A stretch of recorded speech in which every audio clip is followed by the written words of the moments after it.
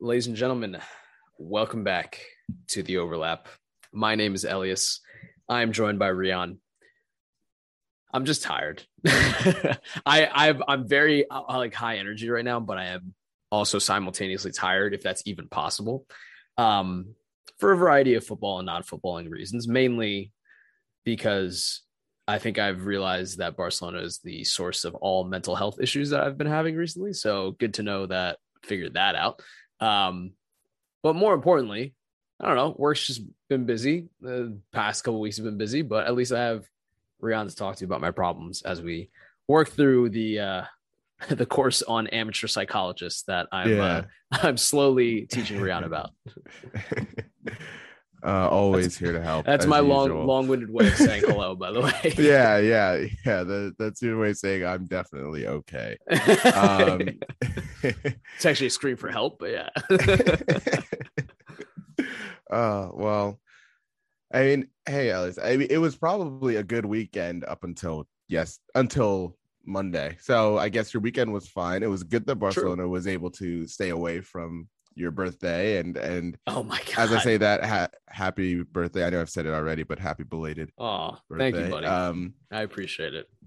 Yeah, it was a good thing that they tried not to ruin your day. So you got to take the silver linings from somewhere. Oh, 100%. Like, I'm so glad they played on the Monday night for the first time in like 2 years, because if they had played on a Saturday, it just would have been ruined. You know what I mean? It's just like you going about having a great day and then someone, or like you stub like both your toes. It's just like, no, it's shitty. Like there's no good way around it.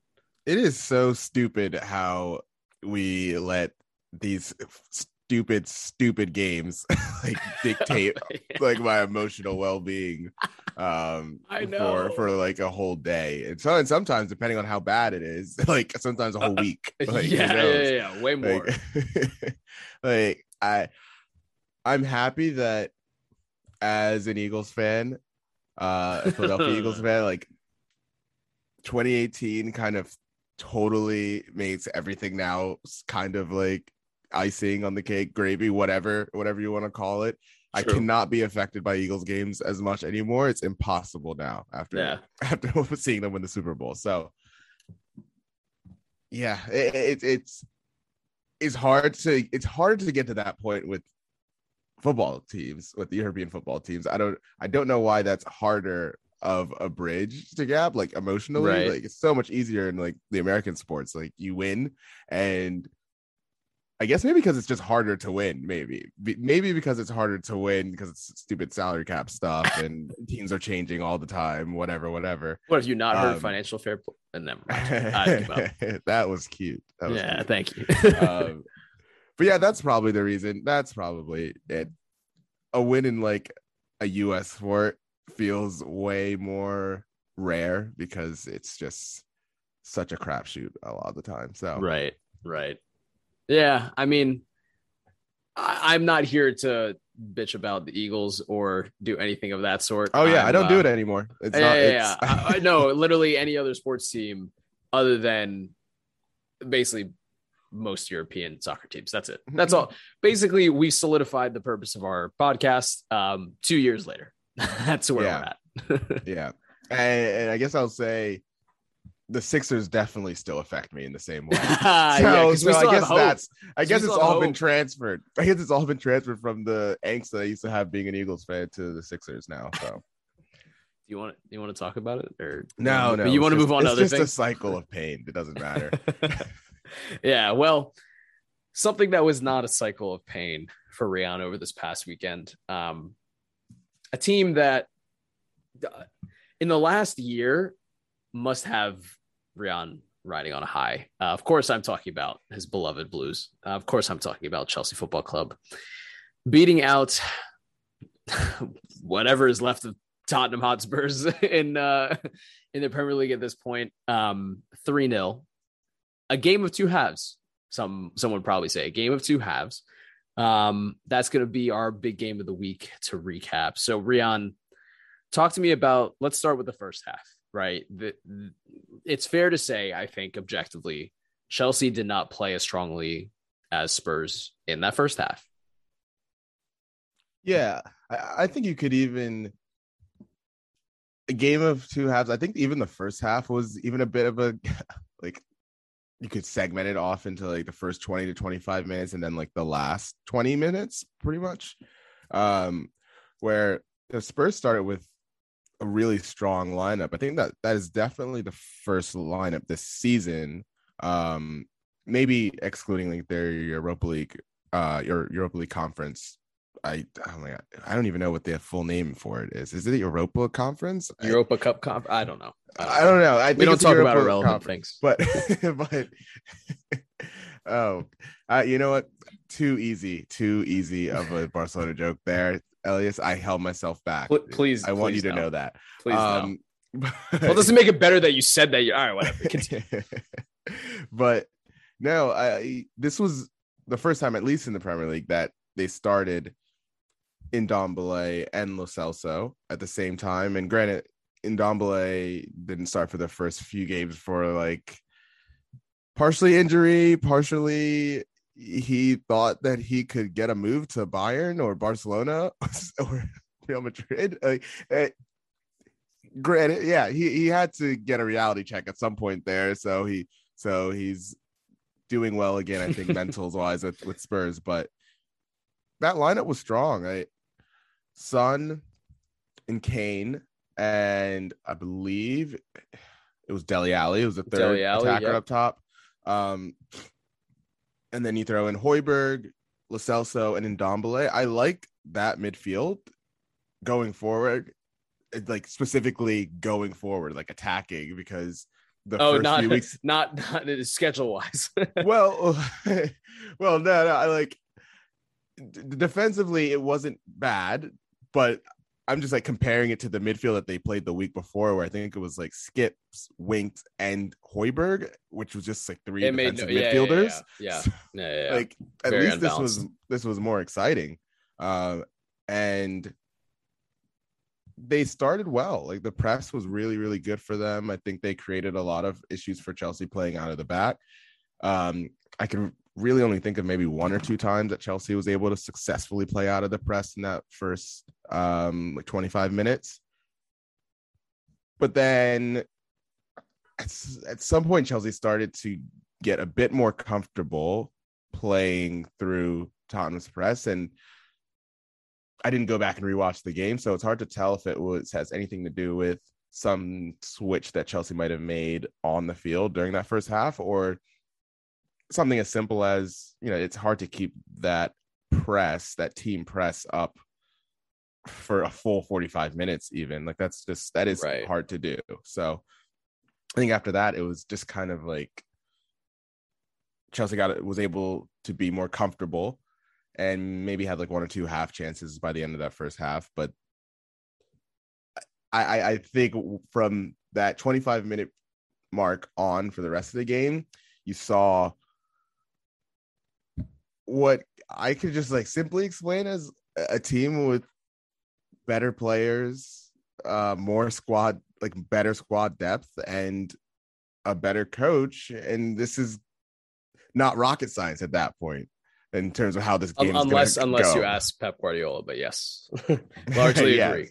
Yeah, but I don't know. At least it didn't feel like that first half, and we can obviously jump into the second half too. I think the biggest standout from Chelsea's side of view from that first half was how good Thiago Silva played, and he played great throughout the entire game. But yeah, I think he personally was able to put out a few fires that were caused from I think that what the halftime sub was needed for was like that disadvantage that Chelsea had, numerical disadvantage that they had in the midfield in the first half. And right, I think that Tottenham was able to exploit it, but Thiago Silva was very good at covering a lot of the holes there.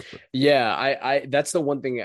Well, there are two players on Chelsea that I want to point out, but Thiago Silva being one of them, obviously great goal, like sure, but more importantly, the fact that he does not start every game and still is able to kind of jump in and put in a performance like this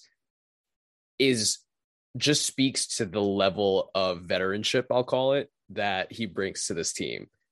unlike certain people that take penalties against Manchester United, right? Like we'll get to that later. But I mean that very seriously in the sense that Thiago Silva's ability to bring kind of a level-headedness to Chelsea when things are potentially going awry, or maybe they don't have full control over a game, when they are probably over the last year or so been used to having that sort of control. He is just such a perfect fit for that. And I think you're seeing the maturity of Antonio Rudiger and Andreas Christensen as a result of that direct kind of leadership and coaching, because they have kind of an anchor, right? A John Terry-esque anchor in defense, both qualitatively and quantitatively in the help that Thiago Silva gives the team. So that would be one player that I would call out. The second, would love to, I think I know your thoughts on him, but Mateo Kovacic is really starting to grow into this team. Like very, very much starting to grow into this team. And maybe he didn't do, everything as special as he did in Chelsea last game, but I'm very glad that he is looking like he's going to be a consistent starter in this side, as Real Madrid history aside. Yeah, no, I've been, as Elias himself would know, I've been a big advocate for him, but at least since the end of Lampard's first season, and especially he showed a lot of his qualities last season. We know that, but it's such an underrated skill that literally carrying the ball forward is, and he's so good at it. Like there's this really funny picture that will sometimes float around Twitter, like soccer Twitter, which is like a picture of a pitch, and it's like the first third is like defending, like whatever clearances, blah blah blah. The attacking third is like goals, assists, whatever, key passes or whatever, and in the middle is just like a bunch of lines, and it's like don't worry, ball will progress somehow. Like, literally that's Manchester United in a nutshell. yeah and I think that the times that I've seen that picture used most is referring to Manchester United.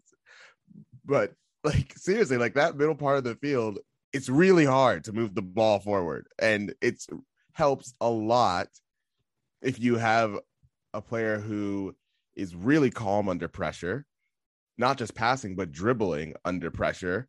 And even with the limitations that I think that Kovacic does have, like in the final third, I think he's not perfect at all in that area. And that's probably like, I think the only weakness I could throw at him. But that other stuff is still, if you don't want to say just as important as what you do in the final third, it's like, I don't know, 80% as important at least, because I mean that there's no substitute for that other than just playing long balls, like up to a big forward and then hoping that the ball sticks to them and brings everyone else in. But Kovacic, he's like almost always now, it feels like a 7 out of 10 for most games, like rating, like you feels like you're getting at worst like a 7 out of 10 from him. And that's maybe just consistency. He just feels like a more consistent player now than I think he did even in his first season at Chelsea. So really happy for him. The second half, at least Chelsea make the change. They bring on Conte. They change to basically like a 3-5-2, and I think it was like Havertz and Lukaku up top together, where Conte helped to make up the numbers in the midfield. And from there, especially after Chelsea gets the first goal, Tottenham really never get a sniff again for the rest of the game. Yeah. And that's what I was saying. It's just the gap in talent from just about every part of what goes into a game day. Like I said, the lineup, the squad, the coach. It's hard to be too critical on Tottenham as a team for losing that game the way they did. They're just not as good. And this goes back to what we've been talking about already for the first few weeks here, where the four most talented squads have such a gap and have such a huge margin for error, it feels like. because even Chelsea didn't play at their best in these last 2 games against Villa as well. When they didn't play at their best in the first half, they were still solid enough in their, for the most part, like individual defending and goalkeeping in the Aston Villa game. When you look at what Mendy did in that first half, there's still so much talent there that they can ride those waves. And it's just not a luxury that honestly 16 of the 20 teams in the league have right now. And I think the only criticism I can throw on Tottenham there, Elias, is Harry Kane. I'm not going to say I'm confused with how his season has started. I mean, from a mental sense, obviously, but just to throw some numbers out here that I would love your thoughts on his start. But right now, he's on pace for his second lowest touches per game in the attacking third of his career, the most touches per game in the middle third of the field. And so far, he has 4 total shots this season in 300 minutes. And he had 2 shots against Chelsea in this game. He had 0 shots the week before that. But even look at the shots that he had in this game. It's a free kick. And then the other one's a shot from something like 25 yards out. Right. That goes straight at Kepas. So, at least, how much do you feel like this is mental, or is it something with how the team plays? The one weird thing that I would throw out from this week is that you look at his like heat map, and he was on the left a lot. Son played through the middle a lot, which was an interesting choice. But I don't know, at least, what were your thoughts on? What's your thoughts on Kane so far? Yeah. I guess. Yeah. So I have, again, as our listeners know, I like thinking through things from a very tactical, high level view. And a couple things about Nuno and his Spurs side that have stuck out to me over the first couple of weeks are a few points that you mentioned, right? Son through the middle, Harry Kane more so kind of isolated. I'll say his average trend has not necessarily been towards the left, but certainly between the lower end of the final third and the midfield, right? That's where he's spent a lot of his time on the pitch. But I've started to notice that Nuno has really opted for pace more than anything. And there's a big emphasis on direct pace forward. And I think there's a reason why we saw Dele Alli start in this game. And I think there's a reason why he's chosen Bergwijn in past games, especially on that left-hand side. And that to me is not a coincidence. And I think what he's been trying to do, and also Son through the middle, what I think he's trying to do is derive more vertical game for Spurs, right? Spurs have a history of, I know I'm kind of generalizing at this point, but they definitely have a history of playing the ball over the top or from, a wing position cross, right, to Harry Kane. And that's kind of how they get their goals, and that's how they, quote unquote, win games. More importantly, I think in what Nuno has realized is that Spurs lack the creative players to build through the middle, right? They don't have the ability to build through a Chelsea or a Liverpool or a City. But if Harry Kane can at least serve as a pivot point to take defenders away from your wide areas and through at least taking a center back away from, let's say, Heung-min Son running through the middle, that is so much better and so much more advantageous for them on the counter or when they're going more direct, because then you're at least putting yourself in a more advantageous number scenario when you're in the attacking phase of play. So I think that taking Harry Kane and moving him to a more deeper position is very much intentional. And I don't think it's a mental thing. I don't think it's, Harry Kane sobbing over his lack of a City move. I think it's actually very intentional from Nuno. Yeah, I don't know. I think interestingly enough, outside of letting him go for like the financial reasons, like just getting that 100 million, which they are definitely not going to get for him as he gets older. That's right. That was the time to cash in if there was one. But I also think about it from the sporting sense, where you see how they attacked during that first game against Manchester City, and more or less the themes of how they've tried to attack so far this season. And you said it perfectly. It's pace. They've been trying to go with pace. And I know that it did work last season, at least for the first half of last season with Mourinho, where Tottenham did look to just hit people on the counters and transitions, right? But it feels like if they had just let him go and took the money and then built this team to be more transitional, more quick at the front, which as great as a technical player as Harry Kane is, it just feels so far like it's not the best mix with how Nuno wants a team to play, because Harry Kane over his last couple seasons at least has tried to be more of like that false nine and like I'm gonna drop deep into midfield to help things out and stuff, and it just feels like it doesn't mix that well with what this team is trying to do. And so I just wonder that's fair, by the way. I didn't mean to, I guess, insinuate that Harry Kane is a false nine or that he's a good role for someone playing as a 10. That's not what I'm saying. I'm saying I understand Nuno's point about utilizing other like forwards and wing players. Yeah, and he's playing to more or less like what Harry Kane is seemingly prefers now, because he himself has even said, I don't think of myself as just like a number 9 or whatever. Like he likes to think of himself as having like a more all-around game, which he showed last season that he does have more of that. His passing has gotten better throughout his career, so I don't fault him for that. It just now feels like the fit is not very good. I don't know, as much as him and Heung-min Son's relationship seemed so good last season, it feels like whether it's just beginning of the season or if Kane missing a decent amount of training time early on, they don't feel remotely on the same wavelength,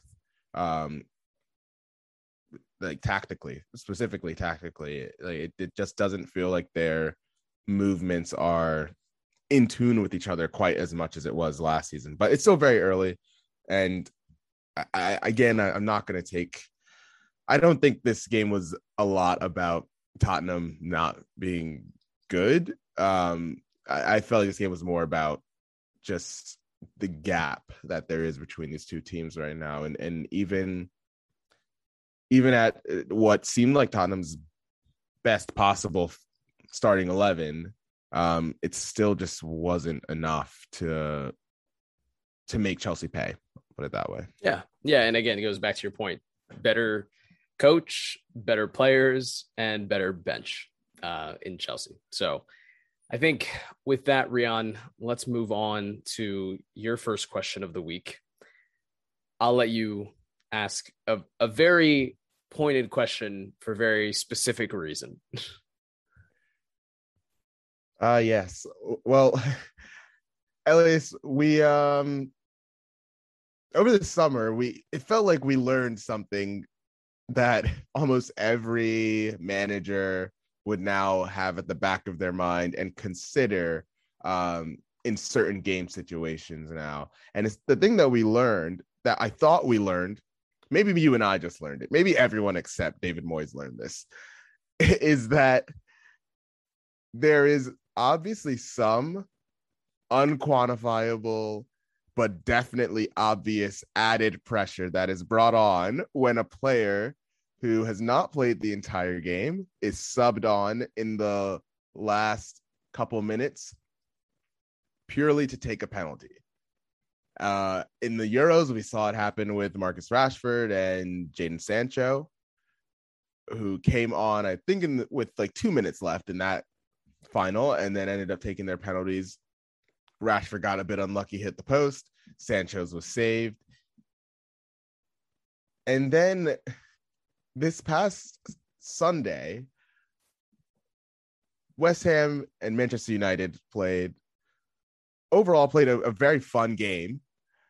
and that involved a couple 50-50 penalties that Cristiano Ronaldo could have gotten, but he didn't, and it was more entertaining because he did it, because of his reactions. They were not penalties. Well, one was, but the other was not. Yeah, I think the first one definitely wasn't. I think the second one could have been called. Yeah, could have been easily. I'll argue that I think he jumped in the opposite direction of where the ball was going, just jumping for the either contact. way. He milked it. He milked both. Yeah. I think on another day, another ref calls it, and it's really hard to overturn.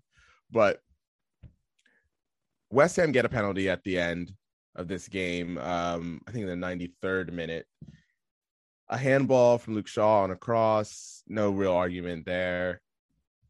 And I'm watching this game with one of my roommates, and we see Mark Noble coming on, and I 100% jokingly said, "Oh no, he's don't worry, he's coming on for the penalty." And then 30 seconds later, I see him actually grab the ball. and it's like, no, he actually is coming on to take the penalty. And me and my roommate immediately started saying, why? Why is he doing this? It's like almost like David Moyes did not watch any football this summer. Like, he took the whole summer off from being remotely tuned in to the sport. Mark Noble comes on, having one of the best penalty records in Premier League history, to be fair to him. David De Gea having not saved a penalty in literally 5 years and 40 penalties since then. So naturally, the only way that this could go was Mark Noble's penalty getting saved in the last moment of the game, and David De Gea is the hero. And we're all wondering once again, what is actually the reasoning behind bringing on a player in the last minute, no matter how good their penalty record is. What is the point of bringing on a player in the last minute just to take a penalty? And I have no answers, Elias. I'm wondering if you do. Is there any, can you think of any good reason for bringing a player on, specifically in this case, worse than I feel like the England thing, where Mark Noble actually came on directly to take a penalty, whereas those other guys came on and at least ran around for like 70 to 80 seconds and then took their penalties. But I don't know, Elias, is David Moyes just trying to get the England job, or is there like something behind this, choosing someone to come on in the last minute to take a penalty? Yeah. I can only give you one answer, quite honestly, to why I think he did that. And it comes down to emotions. It's like, let's put our most senior player in for the last kick of the game to win, or to tie, to draw against United. That's literally the only thing I could think of. Because like beyond that, by the way, I had a text drafted to you that said he's going to miss. And I never sent it because he missed right as I was about to hit send. And I was like, I was honestly shocked. I was like honestly surprised that was the thought process from,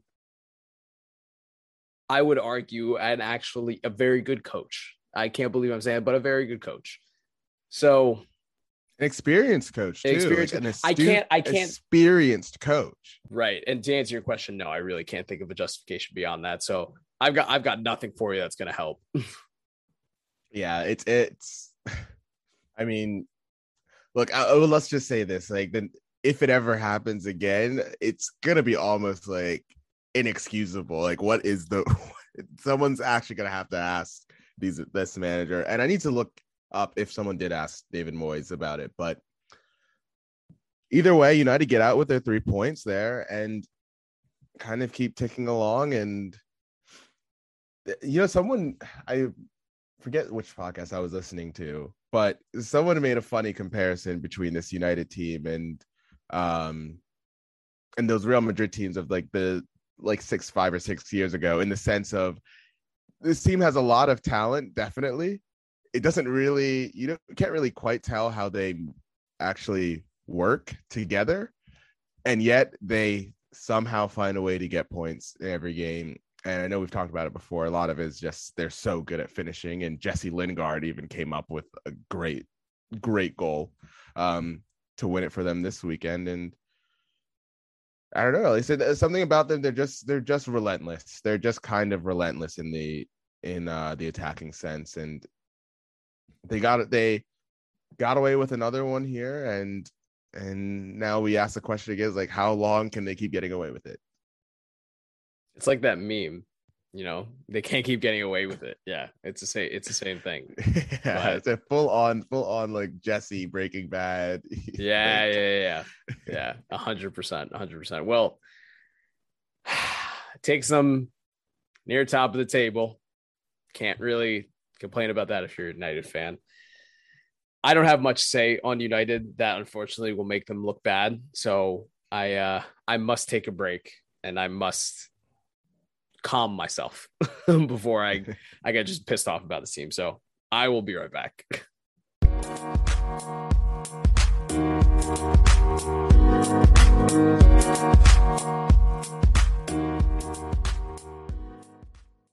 All right, Rian, let's talk about the next question that we have up because I'm done with United. Let's talk about a team that we really, in my honest opinion, it's my question, so I'll just say it. Were we too hard on Arsenal? Have we been too hard on Arsenal? They are looking like a competent team, sort of, question mark, right? They've now racked up 2 wins in a row. Obviously, the City loss was just hilarious, but since then, 2 clean sheets, 2 goals, 2 wins against, of course, relegation battled sides, but a win is a win. So, Rian, were we too hard on Arsenal? I really enjoyed that you threw this question into like our outline here, because it is something I was thinking about at the end of this weekend, or especially after their game against Burnley. And it's almost more like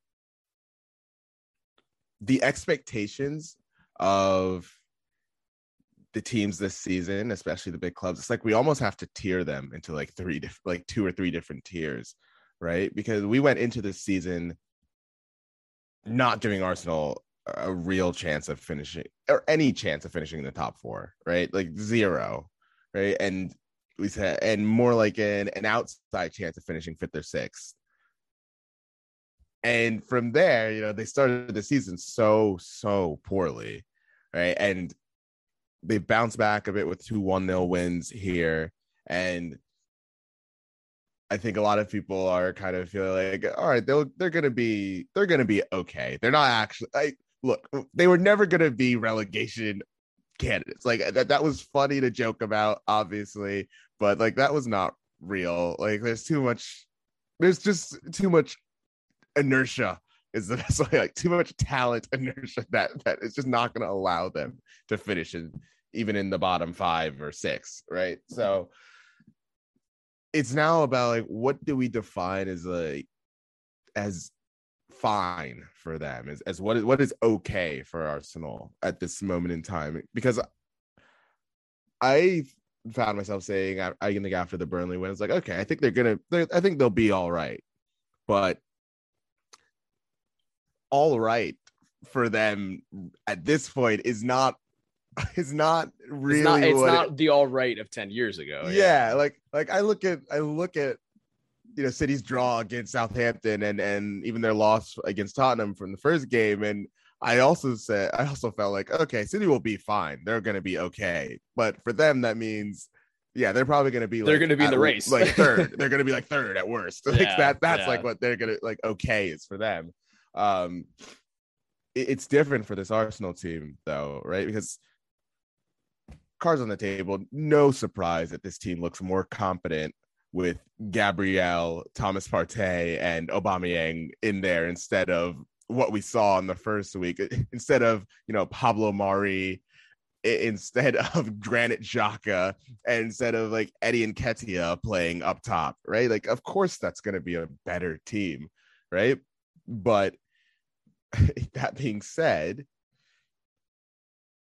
18 shots allowed to Burnley this past weekend is not really signs that you're moving in the right direction. As great as that free kick from Martin Odegaard was, like a wonderful, wonderful free kick. Like we have to say that, of course. As great as that was, those 18 shots, a season high for Burnley, and Burnley only registered at least 18 shots twice all of last season, and that was against Brighton and Newcastle. So there's levels to it, as I think you said before, Alex. You like to say for things like there are levels to like these expectations. Yes, use my phraseology. and I will go as far as saying maybe we were a bit too harsh on them in the beginning, and I feel like I did say, they'll get some players back and it'll look better. But again, it's about what is okay. Like what does that mean though? Like we were too harsh with them, so we thought they were going to be like 12th, and maybe then now they'll be like 8th. Like I don't know. Yeah, what does that mean? Yeah. I am really glad also that you kind of put this in the context of what like okay means now for Arsenal, because I don't think in the last several years Arsenal fans have been able to accept or wanted to accept like that there is a new level of normalcy for them. Like there just is. They used to be a team 6 years ago that was in the Champions League. Now they're far from the Europa League. And again, it is about levels, but to recategorize what normalcy means for Arsenal now, probably Europa League. That's probably their best bet. And a part of it is as well their competition, right? Like we have talked about how the top 4 teams in England are so far superior from everyone else. So it only does make sense that, again, logically, their best shot is Europa League. But even then, that's a stretch, right? The Arsenal are very much a mid-table team. And I think that we need to accept that. I think we need to ingest that and sit with that as reality. So in terms of being okay, yeah, I actually would agree. I think we were a little harsh on Arsenal. They did not have the players that you mentioned back. Thomas Partey being a big one, Gabriel probably being even bigger, right? Those two specifically really, really made a difference in the last 2 games. But being okay for Arsenal is just no longer the same thing, unfortunately. So if they were to make the Europa League, I think that'd be better than expected. If they did not, I think that would be the expectation. Not that it should be, but it will be. Yeah. And so you can point out that there are definitely signs of encouragement. You look at, again, how well Martin Odegaard has played, at least in these couple games back. Emil Smith-Rowe has been pretty much the most consistent player for Arsenal so far this season. Bukayo Saka is getting, I think, back up to form. So there's reasons to be hopeful, but the question is like hopeful of what? And that's what we're trying to figure out here. Like this still feels like a team that at absolute best, if things break in their way, best case scenario feels like they finished 5th, but like 20 points off of 4th or something, right? Like that would have to necessitate like a huge drop off from like Tottenham, or but most importantly like Leicester. Like it would facilitate a huge drop off there. And honestly, I'm still not sure if this team squad like is better than Leicester's or Spurs still. And granted, we're going to get a good idea of that this weekend in the North London derby, right? But I don't know. It's not all doom and gloom for Arsenal, but I'm sure a lot of their fans also realize there is a definite, obvious, like very, very easily seen ceiling to how good things can go for this season. But I think they'll definitely benefit from no midweek games. And yeah, Yeah, that's the other thing I didn't think about. That's another silver lining. Yeah. Well, unfortunately for Arsenal fans, it will be a while until you are back in the Champions League, reliving Tuesday and Wednesday nights, especially at the rate that club ownership is going. So it's a stark reality. And the sooner you accept it, hey, the better your mental health would be. Take it from a Barcelona fan. So with that, Rian, let's move on to our final question of the evening. And it is your question, so I will not steal it. Yeah, this one is somewhat similar to my question last week in La Liga, where we've seen like a surprise start to the season for Athletic Club Bilbao. We've seen a similar, very, very surprising and unexpected start to this season for Brighton, and not necessarily in the sense that they are fourth place after 5 games, but more at how ruthlessly clinical they've been in front of goal so far. They've got 4 wins in the first 5 games, 12 points, sitting in fourth, just a point above Manchester City, or 2 points above Manchester City, actually. But the funny thing is 7 goals from 5.3 XG so far, and winning games where they did not create the most of the chances. That is what feels new to this. And so I should say, with this start to the season, how excited are you getting about Brighton, who feel like a team that is finally cashing in on like that good karma that they've had the last like 2 years of creating the better chances and still finding ways to lose games in the funniest way possible? How are you feeling about Brighton so far?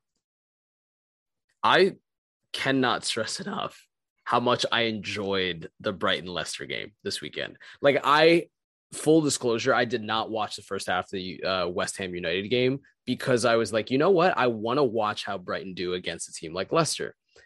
And watching the first half of that game was just spectacular. Like, they fully had a penalty that was deserved and chances galore in that first half. It just felt like they were overwhelming Leicester at some points. And I think that was more of a microcosm of the fact that Brighton have just been very clinical and nothing else has changed. I have not seen that much of a difference in the way that they defend, the way that they progress the ball. If anything, I would say their progression of the ball has gotten better. Now, of course, I'm not as much of a statistics man as Rian, so you will simply have to take my word for it. But the fact that they have scored 7 goals from 5.3 XG is like, it's like completely turned their forwards on their heads. Like, I can't even fathom what has gone down in their training sessions to change how clinical this team has become. And the only thing I could potentially put this down to is the fact that maybe it's 2 things. One, I've noticed that their forwards are finding more space between themselves and the center back. I don't know how else to qualify that other than the fact that I feel like they're maybe a little pacier or a little bit more on the mark than last season. Because last season was quite literally just a finishing problem. Like it just purely came down to that. That's all it was. I feel as though their forwards have just been sharper in everything surrounding the finishing of the game. Obviously, their finishing has improved, but it's building blocks into becoming, more mature strikers. Beyond that, the other thing that I could think of is, again, it should be noted that the teams they played, Burnley, Watford, Everton, I think Brentford outside of the Leicester City game, all of those but Everton are probably teams that Brighton can compete with, or if not, I would argue better than, maybe Brentford being the exception right now in form. But yeah, that's all I've got. I mean, it quite literally has just come down to that. Yeah. I think I like your point about like the space that their forwards are finding. It does seem like they have been a bit sharper in the box. That is like, I think they're seemingly finding that extra inch of space to get the shot off. Whereas I feel like a lot of times last season they got into those positions, and a lot of the times their shots would just be blocked. Sometimes, like, yeah, they couldn't create that yard of space from the defender to actually get the shot on target or get the shot towards goal. So I'm totally with you there, and I really liked how Cucurella played this weekend too, and he was a standout. Yeah, and I'll allow like at least you can give like a little scouting report on him or the type of player that Cucurella is. Oh, 100%. I mean, he is essentially your quintessential left wing back, who sometimes forgets that he also has to play left back, but came through the Barcelona system and one of the players that I really, really think that Barcelona should have kept. He is very, very smart on the ball. And that's not like the Spaniard in him. It's just, I think he is a very astute and aware player. And you saw that, especially as he found himself in a lot of the left midfield spaces in this game, and was able to play the ball, centrally, and it opened up a massive amount of space going through the middle for Brighton against Leicester. Yeah, and with you, like, he really stood out to me during this game, and yeah, I think we can get excited about it now for Brighton. And I think Graham Potter himself said, we've won these games, but we haven't really dominated any of them, and that for Brighton, I think, is a good sign, because they just didn't win games that they couldn't really dominate chances last season. And I mean, even the last two seasons. So I still have belief that this is going to get better and they're going to get back a bit to last season in terms of being able to control games a bit more consistently than they did this weekend, than they did against Leicester, at least. Because that second half was there were those two disallowed goals because of the offsides were kind of weird, where Harvey Barnes is like standing offside, but like it didn't seem like he really affected the goalkeeper very much. I think those are going to be goals no matter what, but that's something that I think Brighton missed out on a lot too last season, is just getting some luck. Like I feel like they were pretty unlucky at times last season. So even if it's like riding your luck, which they have done so far, like that's an improvement for them. And yeah, we'll see how it goes the next few weeks for them, because as you said, they played Watford and Brentford and Burnley already. Right. In their next 6, they play Arsenal, City, and Liverpool in their next 6 games. So yike. There's a test. There's your test. Yep, 100%. So Brighton, I think you still have a very bright future ahead. See what I did there? That was not planned. But anyway, I think with that, Rian, that wraps up the questioning portion. Any team of your choosing that you'd like to pick as we round out that really impressed you this week? Yeah, I think you named them earlier, actually, like a couple of minutes ago.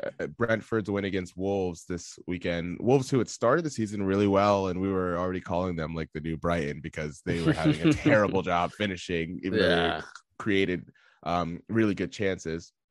They didn't do that so much against Brentford this past weekend. And I would say specifically, I was most impressed with Ivan Toney, who's come up from the championship. I think he had 30 goals last year for Brentford. I think it was 30 goals and like 10 assists or something like that. Like, a crazy something wild, a crazy year for Brentford. And he has a goal and an assist in this game.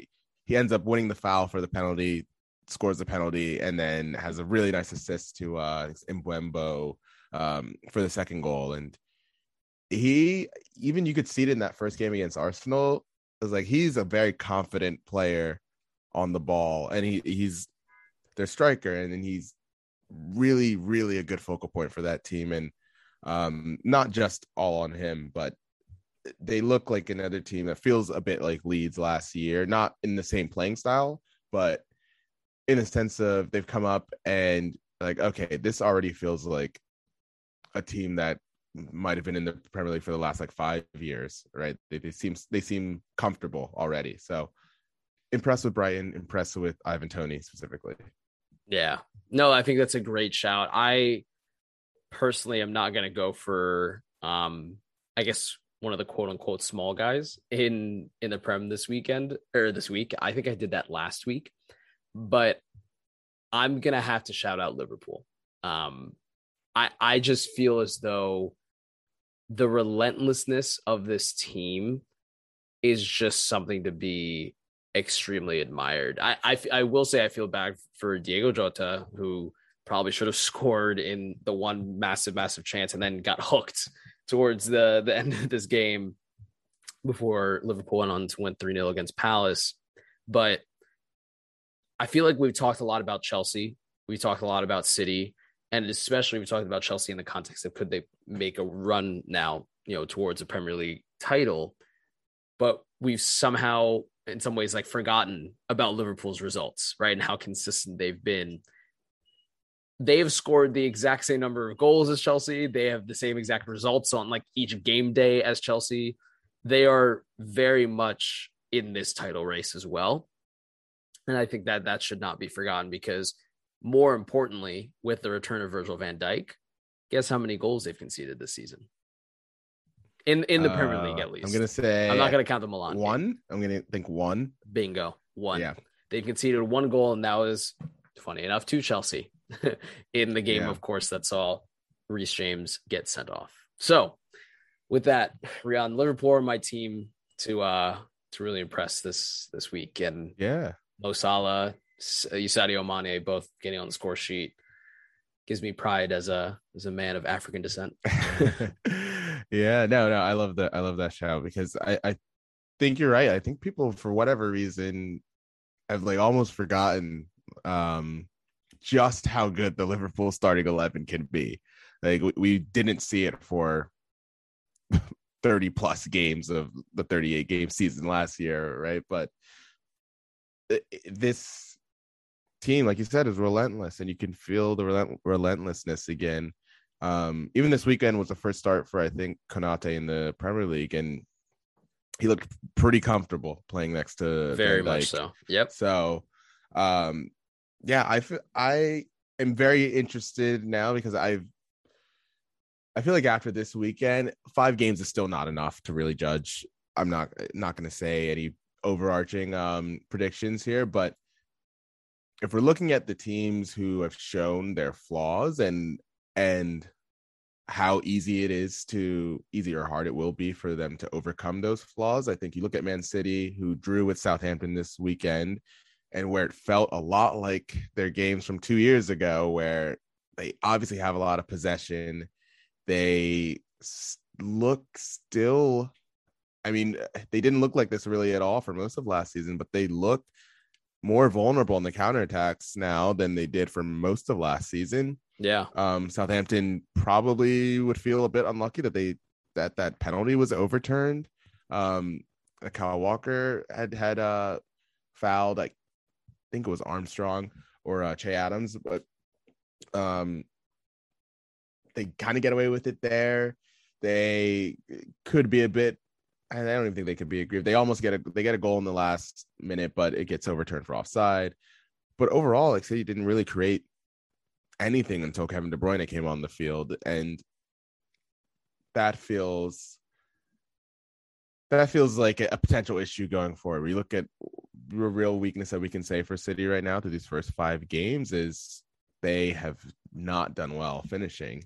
And last season, their best goal scorer was Ilkay Gundogan, but he only had 12 goals. And where the team has not really changed outside of that, it's really about, can we rely on those players to score as much as they did last season?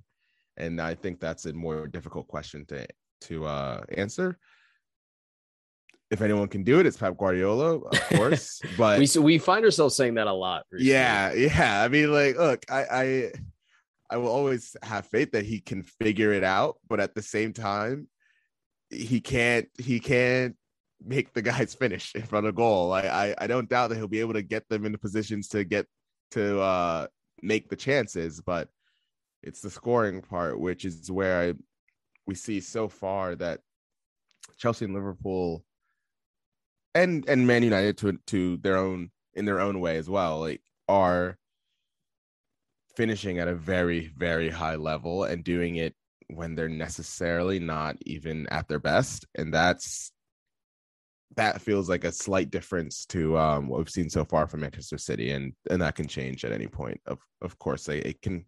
Who knows? They can click and get on a big hot streak of scoring, but it feels hard to predict that. Yeah, reminiscent of a couple years ago. So yeah, and the only other game I would point out, Villa's getting a big 3-0 win against Everton, and Leon Bailey, the reggae boy, Jamaica national team member, getting his first Premier League goal. But yeah, I think that's pretty much it for the weekend there. At least Norwich lost again. They lost to Watford, and they look pretty much the same as they were 2 years ago. So yeah, nothing's changed there. I was gonna say I don't know if you have anything like, really of interest to say there. They just seem the same, and they seem like they might be everyone's like, when everyone's having a bad run and they see Norwich on the schedule, that might be their game, everyone's game to get back in form. So yeah, well, hey, Pookie scored, so you got that. Yeah, that's true. There's not much else, but yeah. Well, with that, ladies and gentlemen, that wraps up the Premier League portion of the podcast for the week. We'll be back. Do we have to talk about La Liga this week? That's a partially tongue-in-cheek question, but also I really don't want to. But I guess we'll talk about that in the middle of the week. So yeah, we'll do that. All right, we'll talk to you guys later. Thanks, guys.